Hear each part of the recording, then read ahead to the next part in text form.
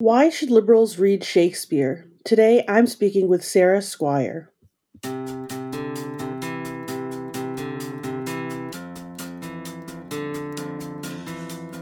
Welcome to The Curious Task from the Institute for Liberal Studies, where we explore economics, politics, philosophy, and other ideas from a classical liberal perspective.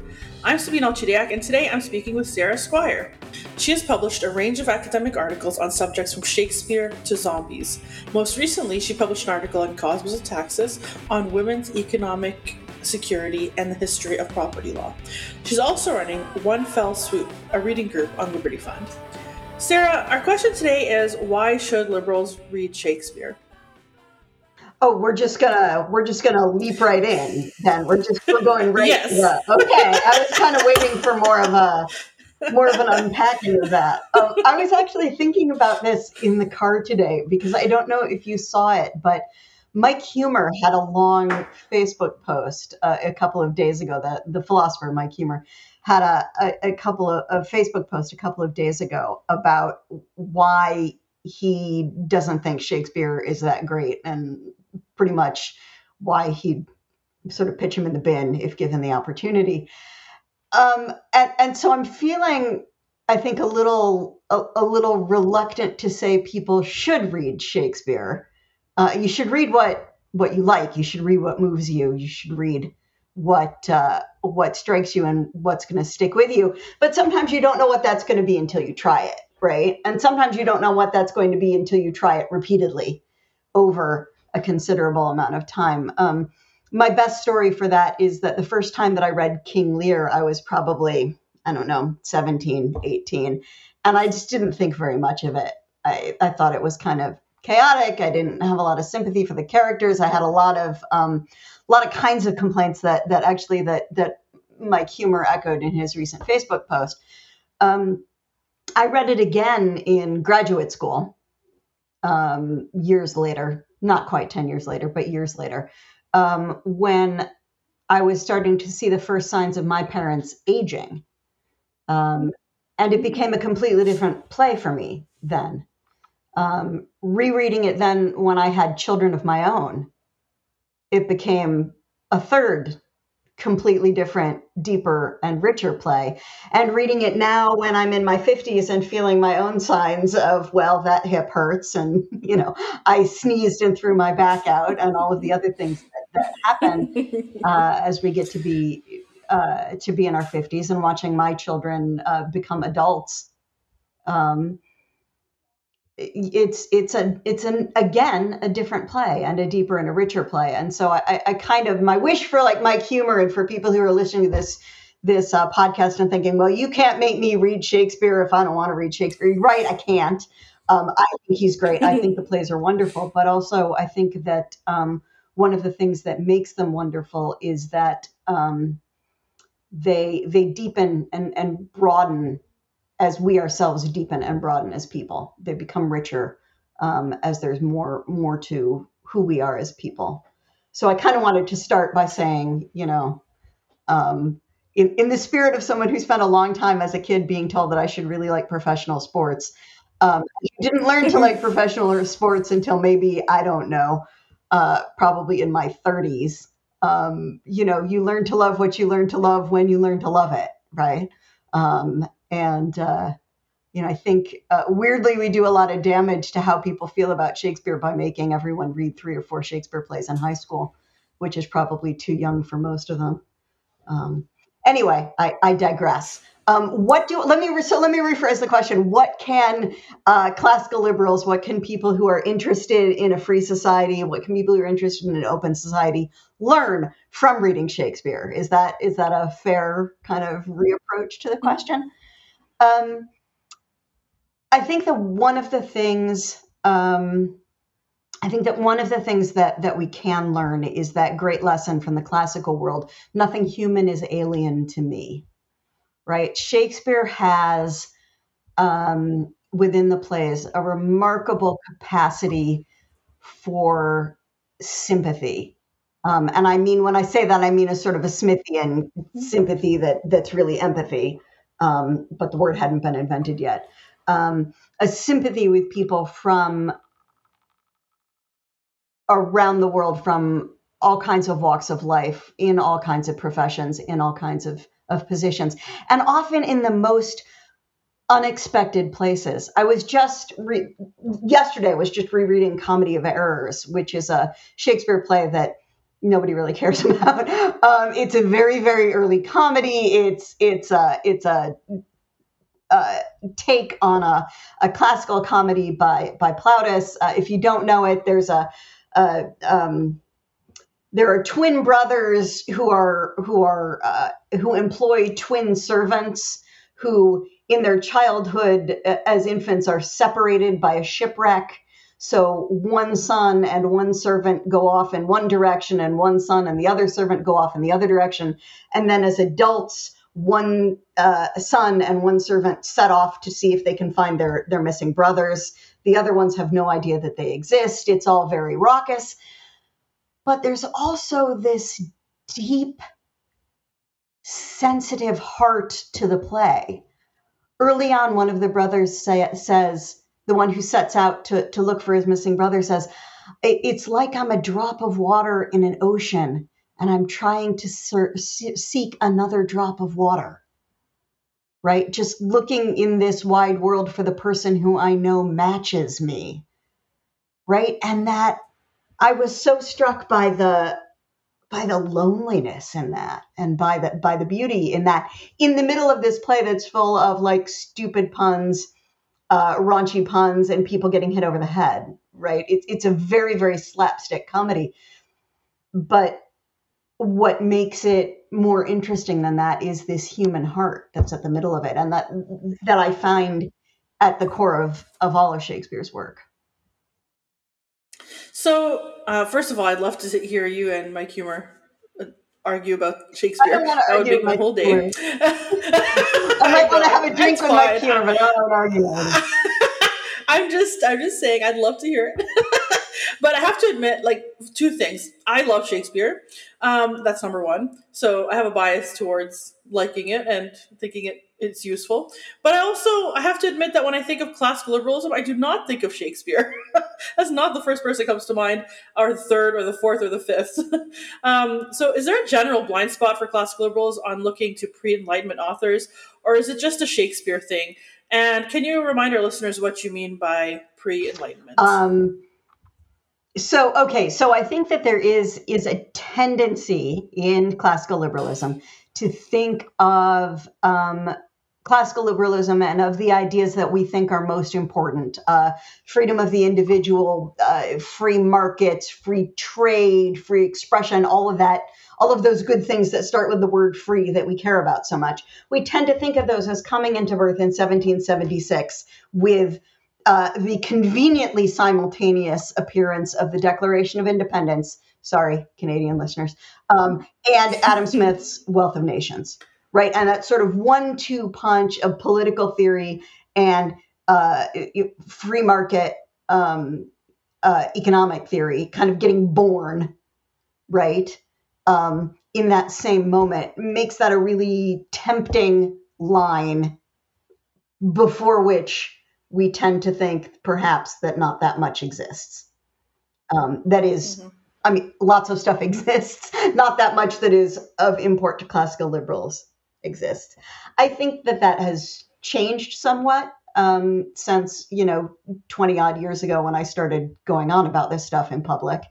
But I do think we're still biased in that way to ignore the pre-Enlightenment, by which I mean kind of pre-Smith, 17th century and earlier works. So we sort of tend to not think about them.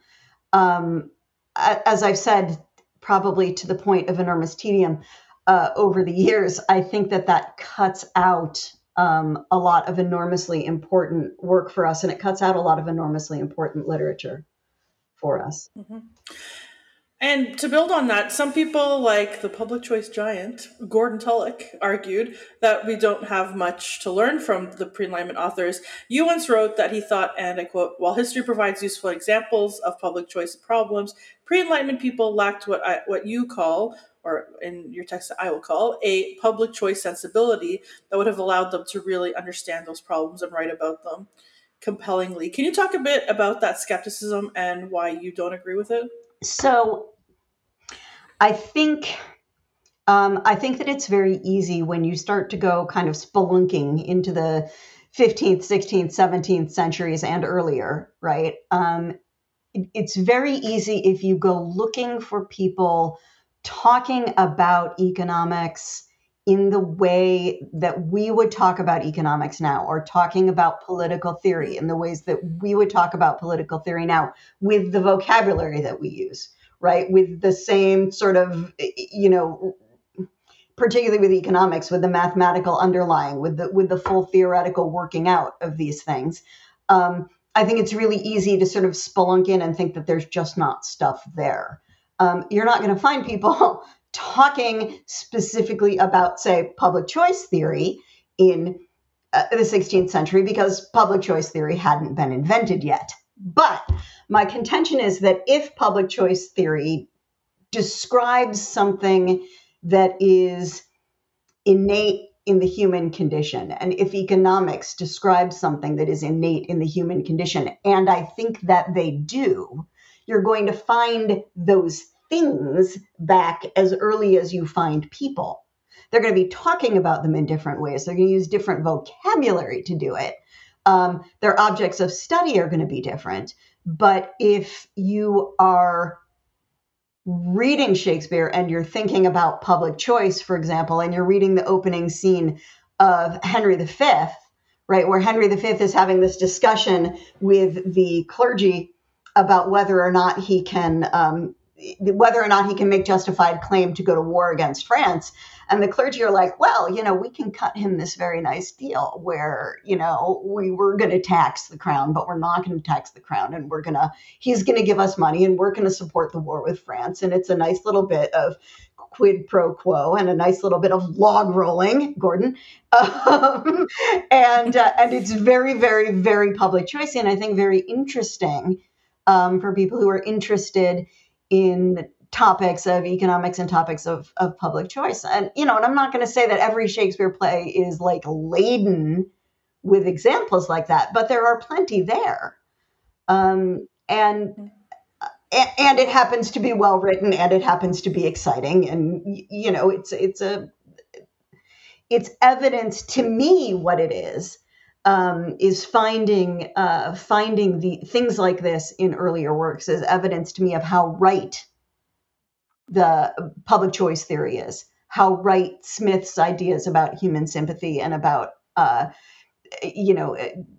markets work and so on, how correct they are, because they're not just correct. Now I'm going to sound like Pete Becky, right? They're not just correct in the 18th century. They're not just correct in the 19th century. They're not just correct in the 20th century. They're correct for a long time before that, right? Because we're humans doing human stuff, right? And if economics is, in fact, the study of human action, right, that's going to apply regardless of what century you're talking about. So, in reading your work on this, and again, to build off what you're just saying, I love the idea that Shakespeare is actually criticizing his current government through a perspective that, through a perspective of his writing, and that's something that I haven't really heard about in the past. I haven't really thought about it. So I did 1 year of English major at university before realizing it wasn't for me and immediately going to political science. In that 1 year, no one told me that we'd read a lot of Shakespeare, that he was doing some public choicey stuff, It was not presented to me at all when I was reading about him. It was more about, he's looking at society in general, but his actual criticism of leadership, of government, that's not something that I personally was exposed to very much. So I would love for you to tell me more about that if you can, and And just tell us a little bit about what public choice is, since we've been talking about it. Just a very quick sort of sentence on that, just so everybody's I up to mean, if you speed. wanted somebody to tell you what public choice is, you should have invited an economist. People are always inviting me to do things like talk about Shakespeare, and they're like, "Sarah, tell us all about public choice." I'm like, "Nope, not going to do that." Just So a little I'm summary. super not qualified to talk about public choice, except to say that the thing that I find interesting and the thing that I understand about public choice is that the argument it makes is essentially that people in their political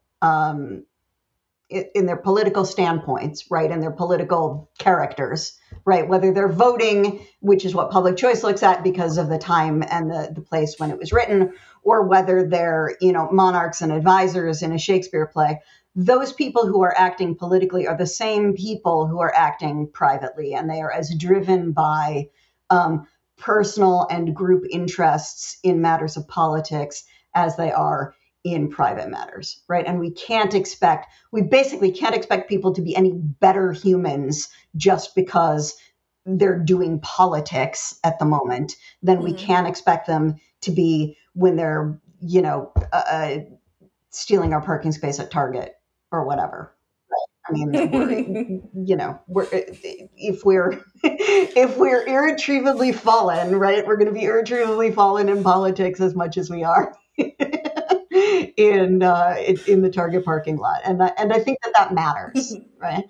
But I also think that one of the things, and I don't know whether this is public choice or whether this is just sort of general hanging out with economists and political theorists and political scientists for a lot of years, but thinking about sort of institutions, and not only institutions as things that make choices, right?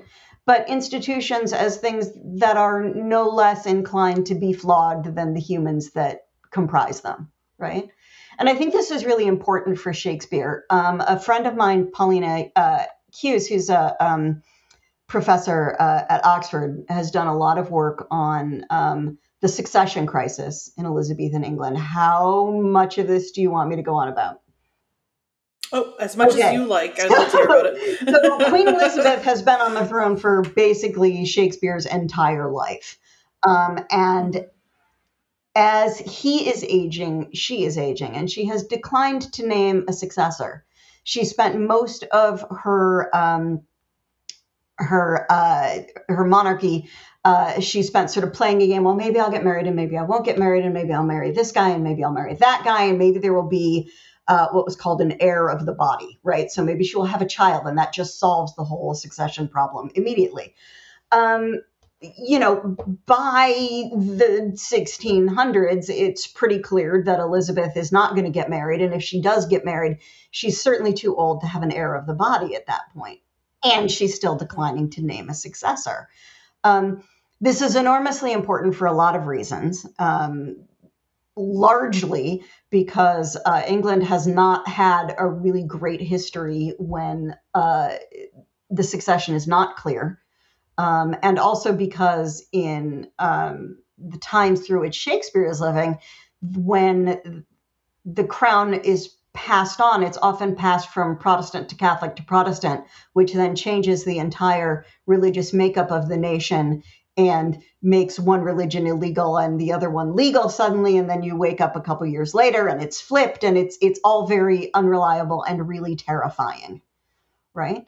And Paulina has, I think, usefully pointed to the ways in which the fears of this, the instability in the institution of monarchical succession that are sort of highlighted towards the end of Elizabeth's reign just are everywhere in Shakespeare's plays. Just everywhere. Who's coming next? Who's going to be the next king on the throne? What happens if we don't know? What if the next guy is a rotter? What do we do? Who's next? Who's next? Who's next? Right? And I think that's really pressing for Shakespeare in an important way. But I think it also resonates enormously with our political context now, right? Especially, I think, as voters feel less and less as if their vote or their action has, at least in the, I can't speak for Canada, but feel less and less as if their vote has any actual effect on the outcome of the election, where there are real concerns, whether you're left or right, about what happens if the other side gets in, right? And just a fear that that chaos has come again after the next guy comes in, or after the old guy who you may not like, but at least you gotten used to him, right? Goes out, right? And to me that feels like we're at a very good moment to be reading Shakespeare's political histories. A very good moment for that. I think that leads in perfectly to my next question that I was going to ask you, and I didn't really think about what was going in the U.S. as a Elizabethan style succession is, but it totally is. You're right. That's so interesting. So my next question was how it's all relevant to us today. You mentioned in some of your writing that reading Shakespeare would give us insight into big issues we have on topics like immigration, government growth, and things like that. But it just seems so long ago. Like, how could it possibly be relevant to us today? I really would love to hear from you on that. And specifically, maybe even on topics like immigration, government growth, and any other topics that are interesting to you on the works of Shakespeare. So one of the things people like to quote a lot is that line about the past is another country. They do things differently there, right? And yes, that's true. But also, folks is folks. And humans are going to human, right? And we're going to be jealous, and we're going to be petty, and we're going to be honorable, and we're going to be better than you can ever hope us to be, and we're going to be so much worse than you ever thought we possibly could be, and we're going to be dumb, and we're going to be brave, and we're going to be all of these things. And so, yes, I mean, yeah, Shakespeare's very far away, but also, he's right next door in a lot of ways. I mean, go through a bad breakup, right? And you've got Shakespeare there going, "Love is merely a madness," right? Fall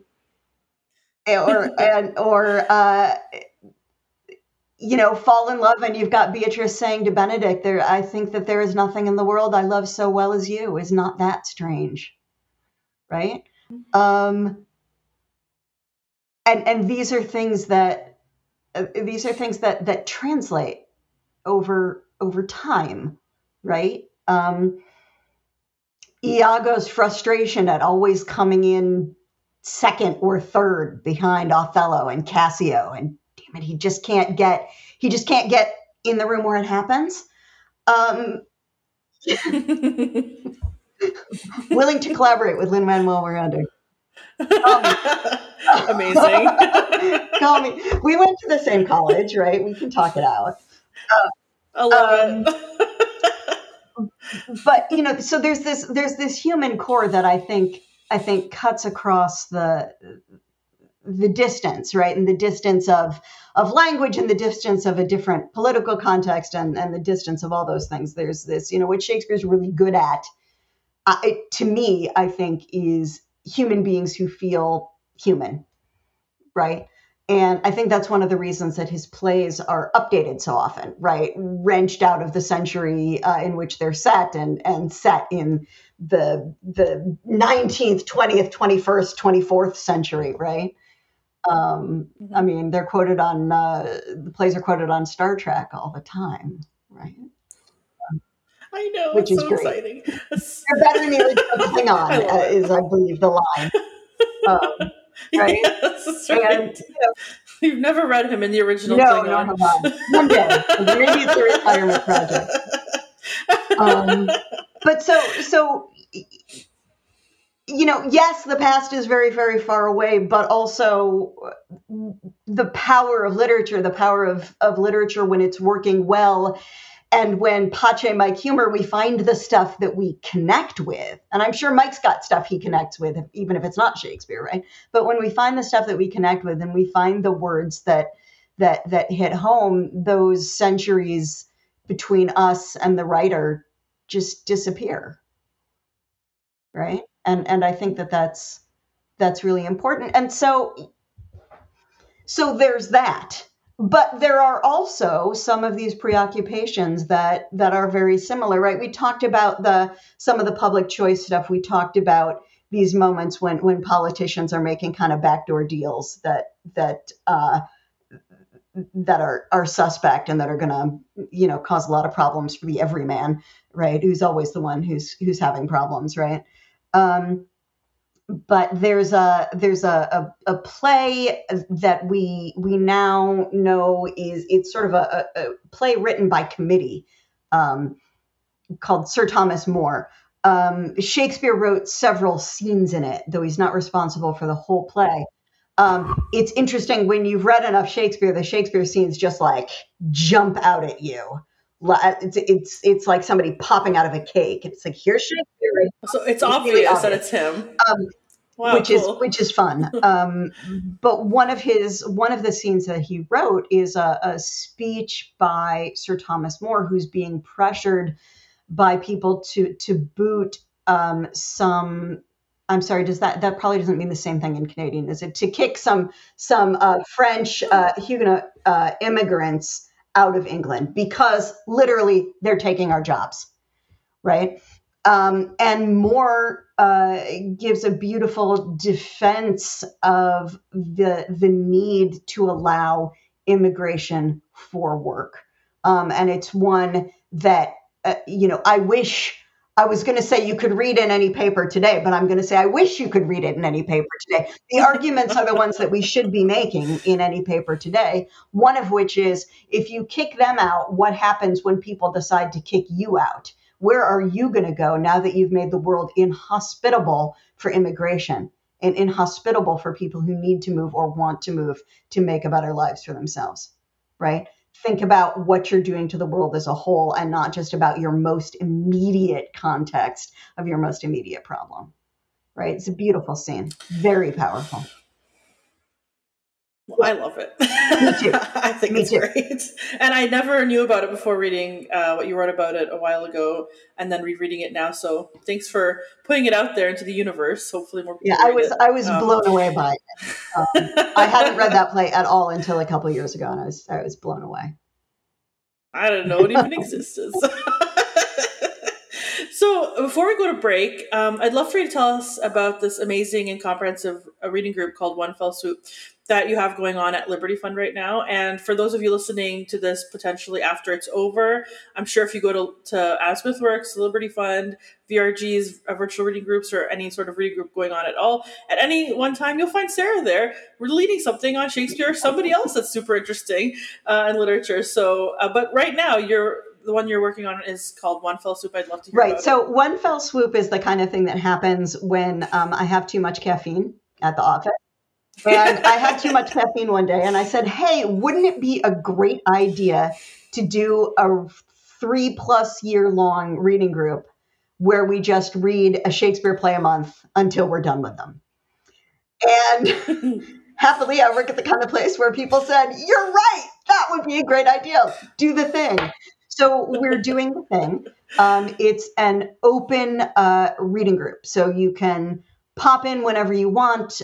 You can come in and do 10 plays. You can come in and do one play and then come back and do a year later and do another one. You can come in for plays you haven't read before. You can come in for your favorite. You can do it however you like.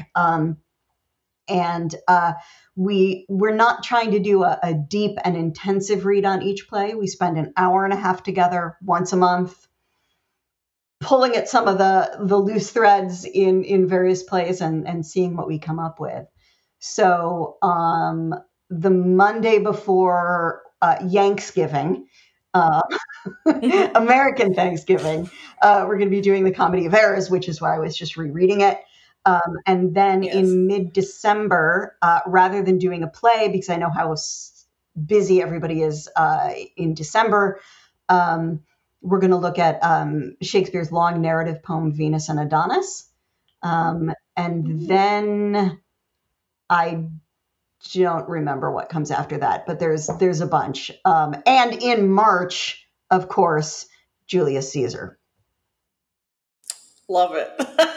Somewhere right around the It's got to be that. And people can find more information about those virtual reading groups by going to any of the Liberty Fund websites and searching for virtual reading groups, or searching for One Fell Swoop and Liberty Fund, or, find me on Facebook and ask me and I'll throw you a link, right? Or if you have links that go up with the podcast, throw up a link there. Yes, we'll also add it in the episode notes for this episode. So with that, we will go to break and we'll talk to you in a little bit.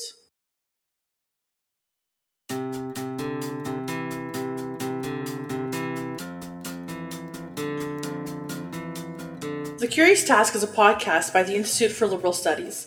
Feel free to send questions and feedback to curioustask@liberalstudies.ca. Special thanks to our supporters on Patreon, including Danny Leroy, Vincent Geloso, and Joe Aragona. Remember to follow us on Facebook and X, and rate us on Apple Podcasts, Spotify, or wherever you get your podcasts.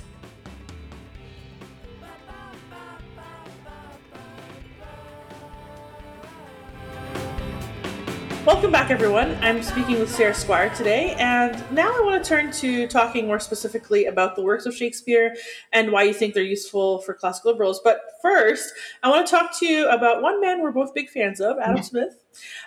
You wrote an excellent piece for Adam Smith Works talking about a topic that had me giggling. Adam Smith's slip-up when quoting Shakespeare from memory, and the potential significance of this. It seems he accidentally changes one word, but you don't think it's quite that accidental, perhaps? Or if it is accidental, what does it really mean that he's making that mistake?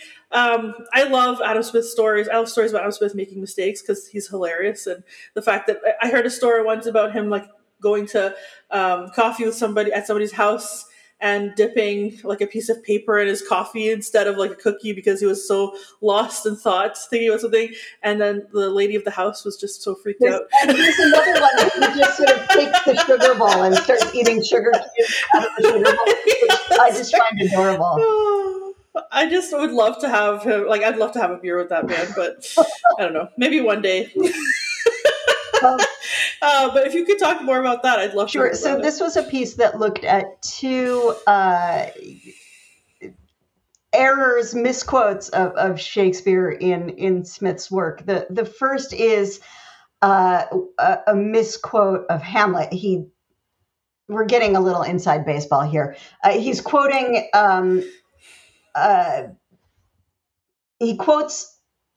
Smith writes that Hamlet says, "The old king dies with all his sins upon his head, unanointed, unannealed." And he gets a couple things wrong there. First of all, it's not Hamlet who says it. It's the ghost of the dead king, right? So it's the ghost of old Hamlet, not young Hamlet, who says it. But second of all, the ghost doesn't say unanointed, unannealed. He says unhoused, disappointed, unannealed, right? And I think the reason that Smith makes the error is actually an interesting and really good and admirable one. I think that Smith has Shakespeare so much in his mental toolbox. Shakespeare is just so much part of the furniture of Adam Smith's mind that he's quoting it without bothering to get up and go to the shelf and look up this bit of Hamlet. He just knows it, right? And he changes it because I think his brain thinks unhoused, unanointed, unannealed. You've got this nice string of words that start with UN, of negatives, right? And it sounds better in his brain than unhoused, disappointed, unannealed, right? And then there's another moment where he talks about how we enjoy seeing Iago punished at the end of Othello, when in fact we don't see Iago punished at the end of Othello, and it's one of the it's one of kind of the frustrations of the play. And I think that's a very telling thing that we all sort of wish we got to see Iago punished, and maybe Smith and the 18th century in general, which is known for rewriting Shakespeare to have a more kind of a regularized ending and a more politically smooth kind of an action. I wonder whether that's sort of a wish for more order than Shakespeare leaves us with in those plays. But in both of those cases, I think it's weirdly, the mistakes are because Smith is so good at Shakespeare and so familiar with Shakespeare, right? If he was less steeped in Shakespeare's work, he would get up, pull Shakespeare off the shelf, and check the quote, right? If he was me, he'd Google it real quick while on the podcast to make sure that he got it right. But he's so steeped in it, right? That it just comes to him, right? And I think these are sort of moments in his work when we see how very, very deeply he's breathed Shakespeare in, right? And how very, very important those works were to him. So cool. That's kind of neat, isn't it? Right? And I think there's this great section of Theory of Moral Sentiments where Adam Smith is talking about the perils of ambition.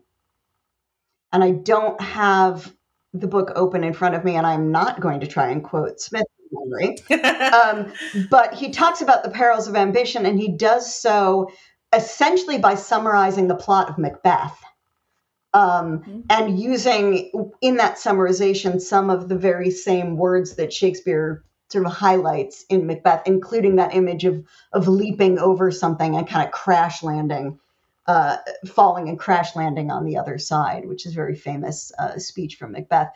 And I find that fascinating, right? And it's really neat to see that happening and to think about the way that, to go back to your earlier question, right? Why do we care about pre-Enlightenment works? Why do we care about pre-Adam Smith stuff if we're classical liberal? Well, we care about it because Smith cared about it an awful lot, right? Mm-hmm. This stuff was important to him. This stuff was important to all the people all of the more modern people about whom we care about a lot.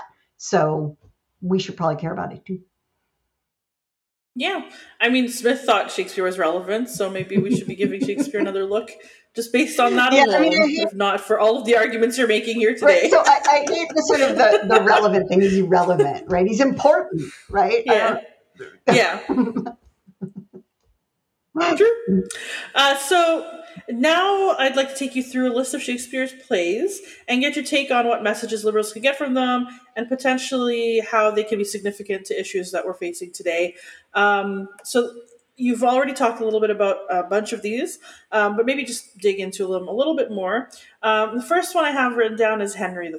Okay, so teaching Henry V is one of my favorite things. I enjoy teaching the play. I think it's a great meditation on leadership, and on sovereignty and on the nature of monarchs and the political process. I think it's a play that's enormously interested in how a nation becomes a nation. There are all these, wacky comic scenes with Irish soldiers and Scots soldiers and Welsh soldiers all sort of fighting and arguing and being amusing about one another's accents in King Henry V's army as they go to conquer France. And by the end of the play, that kind of motley group of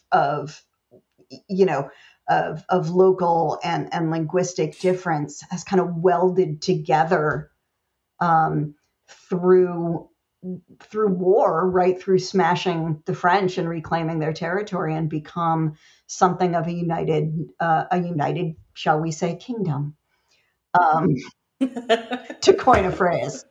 right? Right, and I think that's really interesting, right? And we can have a lot of qualms about nation building through war. I certainly do. um, I don't want anyone to think that I'm prescribing that as nation building, but we can also say that that is the way that a lot of nations have been built, right? And tangling with that is, I think, important. And I don't think that the play is single noted on the question of whether war is a good way to go about these things. There are incredibly painful speeches about the horrors of war, and about what will happen when, as Hal says, he unleashes his sleeping sword, right, and goes to take France, right? Be careful what you ask me to do, because once you ask me to do it, I'm not going to be able to stop, right? We have to go all of the way through until this is done, right? Um, Wow. That's really, I kind of sent a chill down my spine. uh, Richard III, Sarah. so, what did I say about Richard III in print ever? So, Richard III is a fascinating play. It's a really good one about the problems of succession, right? My graduate advisor, Richard Stryer, of whom I am enormously fond, and who wrote a great book called The Unrepentant Renaissance, which you should all go read. But what he liked to say about Richard III was that his problem was he didn't kill enough people, right? You think the problem with Richard III is like he's this insane killing machine, but the problem is he has so many close relatives who are competing for the throne, and he just doesn't get through them all, right? And secure his place on the throne. I'm not quite sure what more to say about that, except, I mean, Richard III is it's a great example of, some of the problems with the institution of monarchy. Mm-hmm. I think that's a pretty good message. Macbeth. Macbeth. We just did Macbeth in one fell swoop in October because, I can't resist inappropriate timing. I think I'd repeat the sort of the connection with Adam Smith and Adam Smith's theory of moral sentiments and other Enlightenment and classical era cautions about ambition, right? And the dangers of excessive ambition. I think also that there are it's a beautiful example of how having a bad human at the head of a nation causes problems throughout the whole nation, right? And Shakespeare does this often. It's a trope in his works, and it's a long-standing literary trope going back certainly at least medieval and probably well before that, where the sins of the king and the bad behavior of the tyrant are sort of worked out in the sufferings of the people, and worked out also in a disordered natural world, right? So Macbeth is on the throne, and horses are eating each other, and comets are shooting through the sky, and witches are appearing, and everything is going very, very badly, right, in Scotland. And then we have this brief scene where we have an image of the English king at the time, Edward the Confessor, who's healing his people, right? He's going out among them to touch them for the king's evil, to cure them of a disease called scrofula by laying on his hands, right? And it's this, in a way, it's a dream of what can happen if you have a great leader, or at least a good leader, or a leader who is a good person, versus the fear of what happens when you have one who is not, right? What about King Lear? Well, King Lear has really good political advice for everybody, which is, if you are king, don't divide your land up into three pieces and then change your mind and divide it in two between two people who hate you and expect that it's going to be fine. Why not? That sounds great. No, yeah. I think So King Lear is full of warnings for parents and for kings.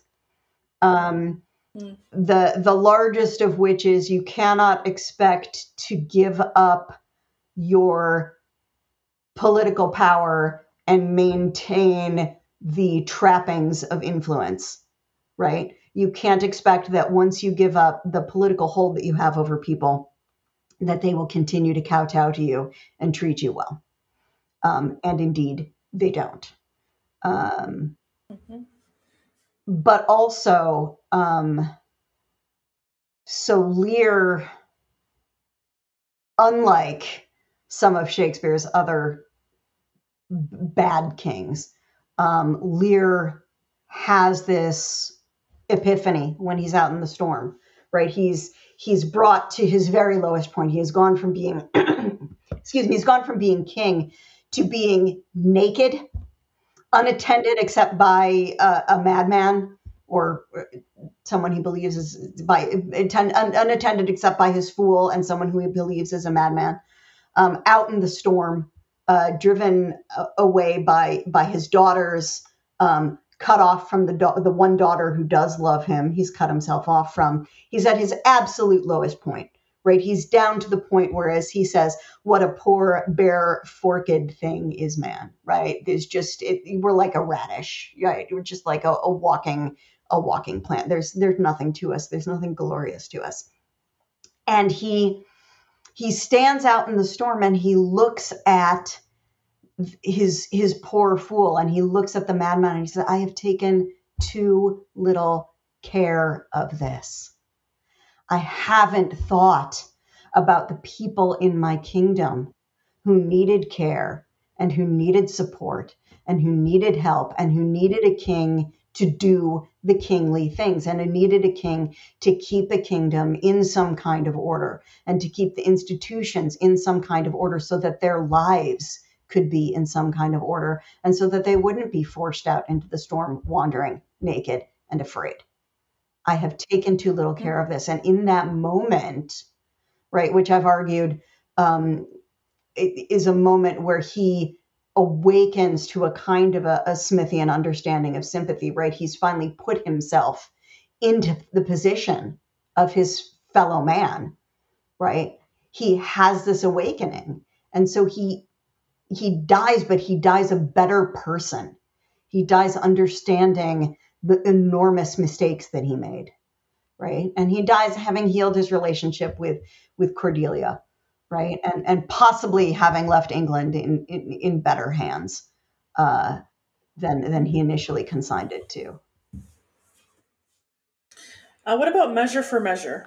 So Measure for Measure is interesting because Measure for Measure is a very complicated play. I think it's a very difficult play to read. It doesn't read super well, I think, so it's very challenging. It's not performed super often.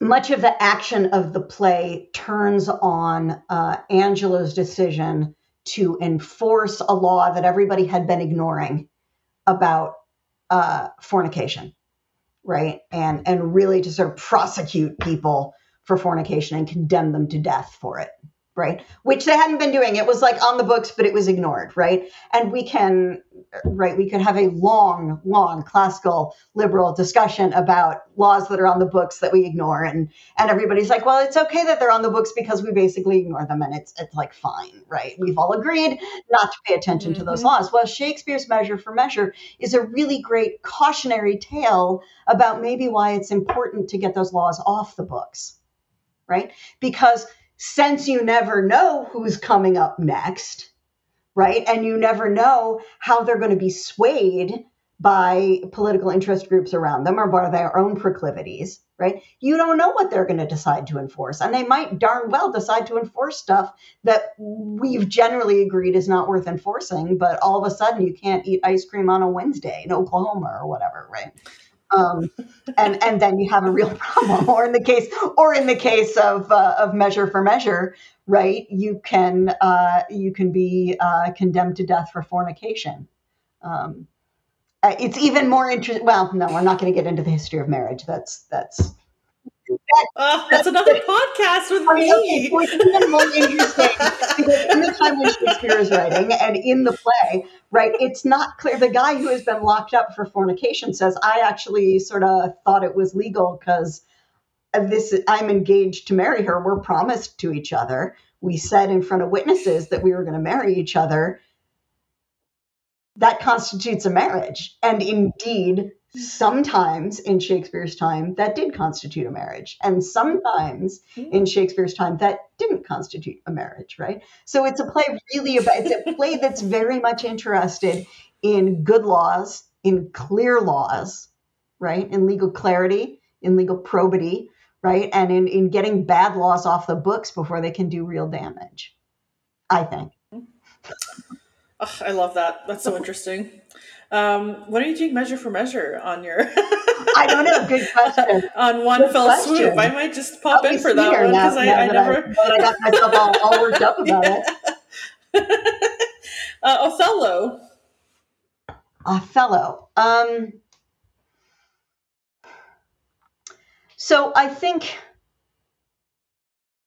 I don't want to wade into waters that are too dangerous here. I think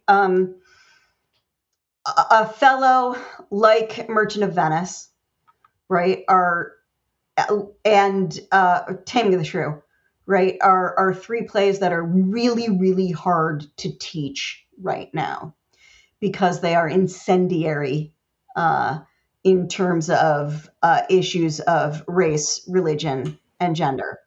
Mm-hmm. But, and I'm not trying to sort of, paint Shakespeare as some great 21st century bastion of, liberal sort of morality or anything. But I want to come back here to what I said about Shakespeare being so good at sympathizing with humans. I think one of the things that he does in each of those three very difficult, very challenging plays for modern readers is that he brings a real humanity to individuals who it would be very, very easy for him to have just leaned on stage traditions and stage stereotypes, right? Othello is a person, right?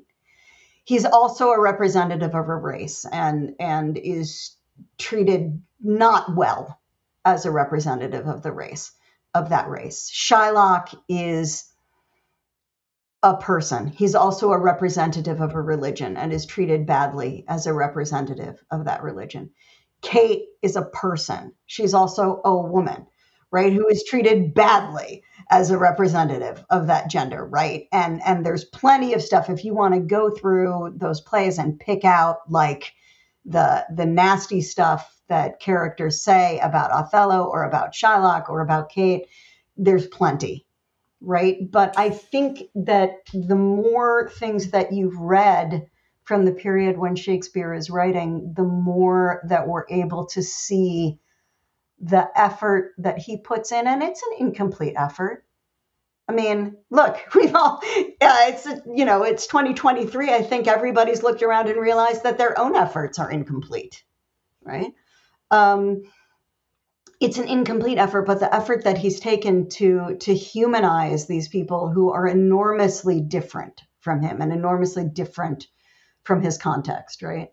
And he finds again and again the things in all of his characters that make them most human. And I think that that's an enormously important lesson for classical liberals and for, humans.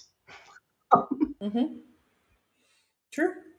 So I've grouped the last one as two together, and that's, I'm gonna butcher the name, but Coriolanus and Julius Caesar. Please correct my pronunciation. Well, I always say Coriolanus, but I'm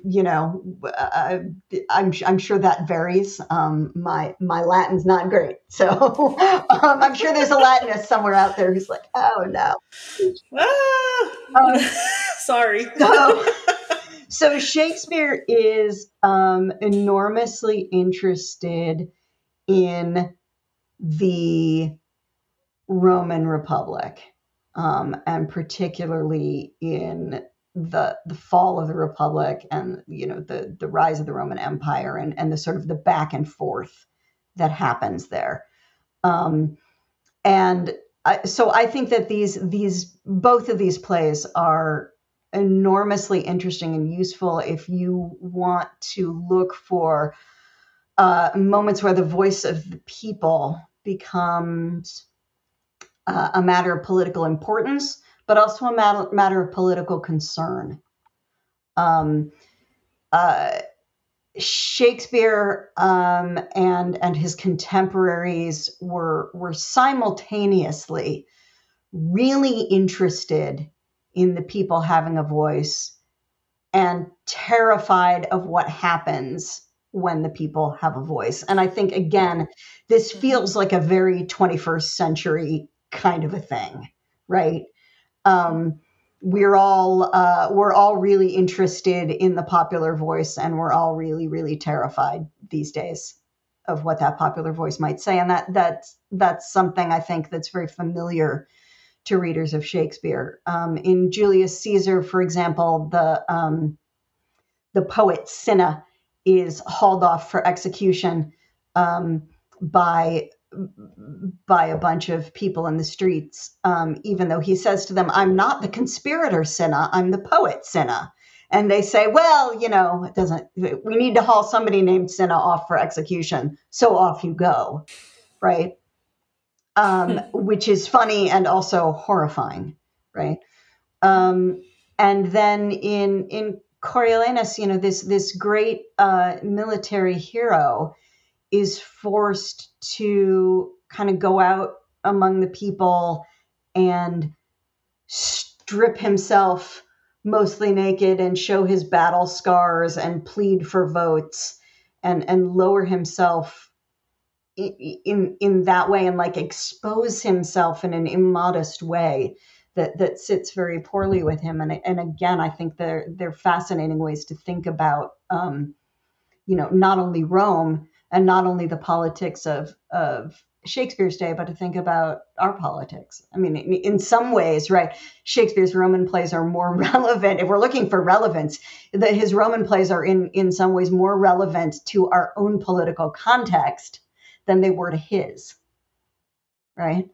Because they are so much about popular voice and appealing to the populace and trying to get the votes and trying to sway the people to your side.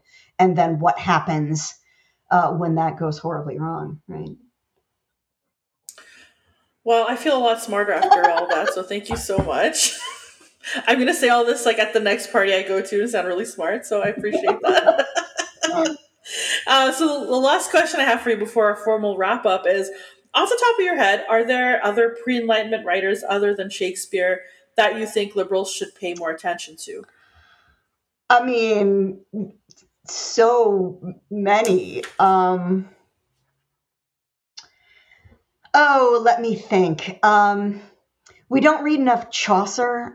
Chaucer's somebody else who's enormously interested in human beings being human and doing stuff. We've had some nice coverage on Chaucer's Canterbury Tales on the Reading Room blog at the Online Library of Liberty at Liberty Fund recently. So those are fun to look at. I think Chaucer doesn't get read as much because people are scared of Middle English, but they shouldn't be. It's not that hard. You can also get modern English translations of Chaucer, and that's fine too. I think, Milton, right? I should have said Milton first, but I'll say him a bunch and mention him twice, right? Once for his political writings and once for his poetic writings, right? So I was actually astonished when I got to graduate school, and I was like, wait, Milton wrote political stuff? I didn't realize that. Mm-hmm. I thought he just did Paradise Lost, right? Because I was coming out of an English department, right? And so there are like two very different Miltons, depending on whether you're coming out of an English department or whether you're doing sort of political theory stuff. and he's enormously influential and important in both places.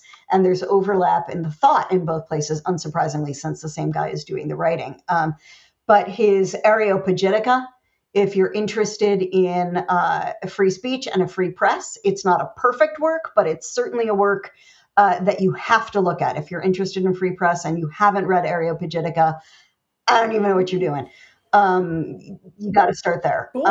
And Paradise Lost is fascinating for thinking about things like free will, and comparing Milton's version of satanic, demonic politics with the politics of Milton's own time, which is always good fun for a cocktail party.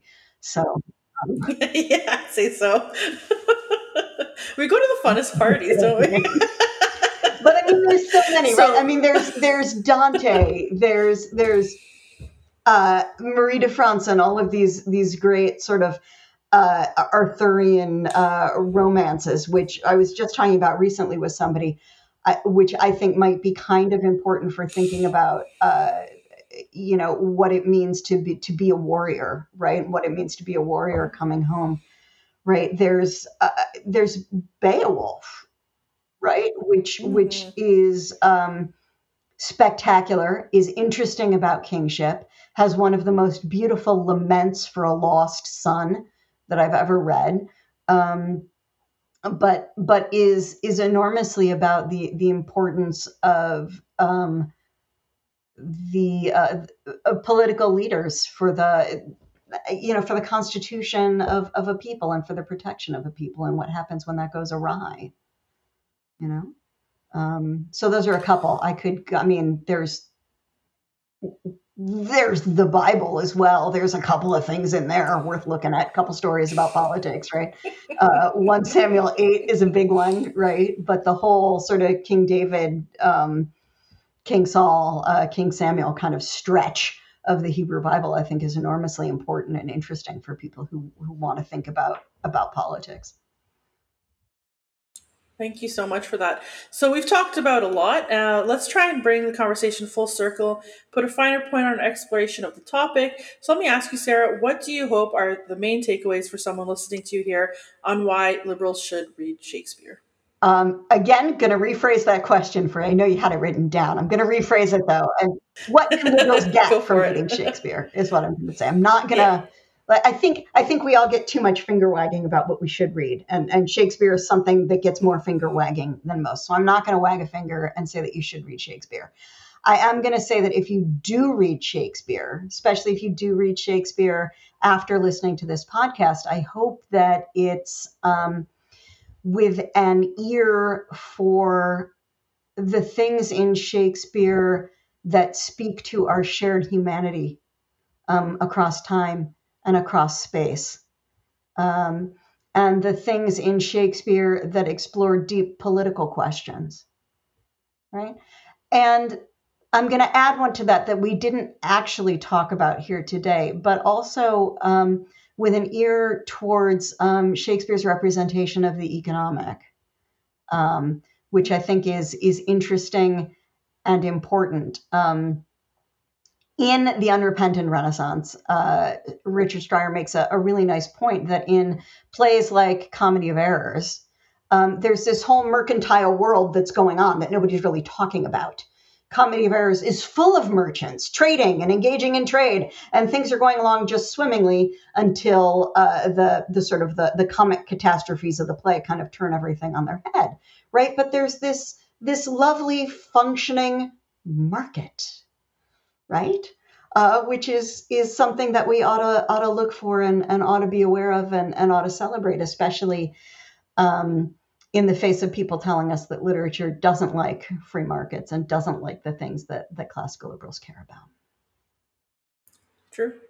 Sarah Skwire, I had so much fun talking with you today. Thank you so much for being here. It is always a treat to talk to you, Sabine. I have so much fun, and you ask the best questions. And you remind me of stuff that I wrote that I completely forgot that I'd written. That's what I'm here for. It is always a delight. Thank you very much for having me. And thanks to ILS.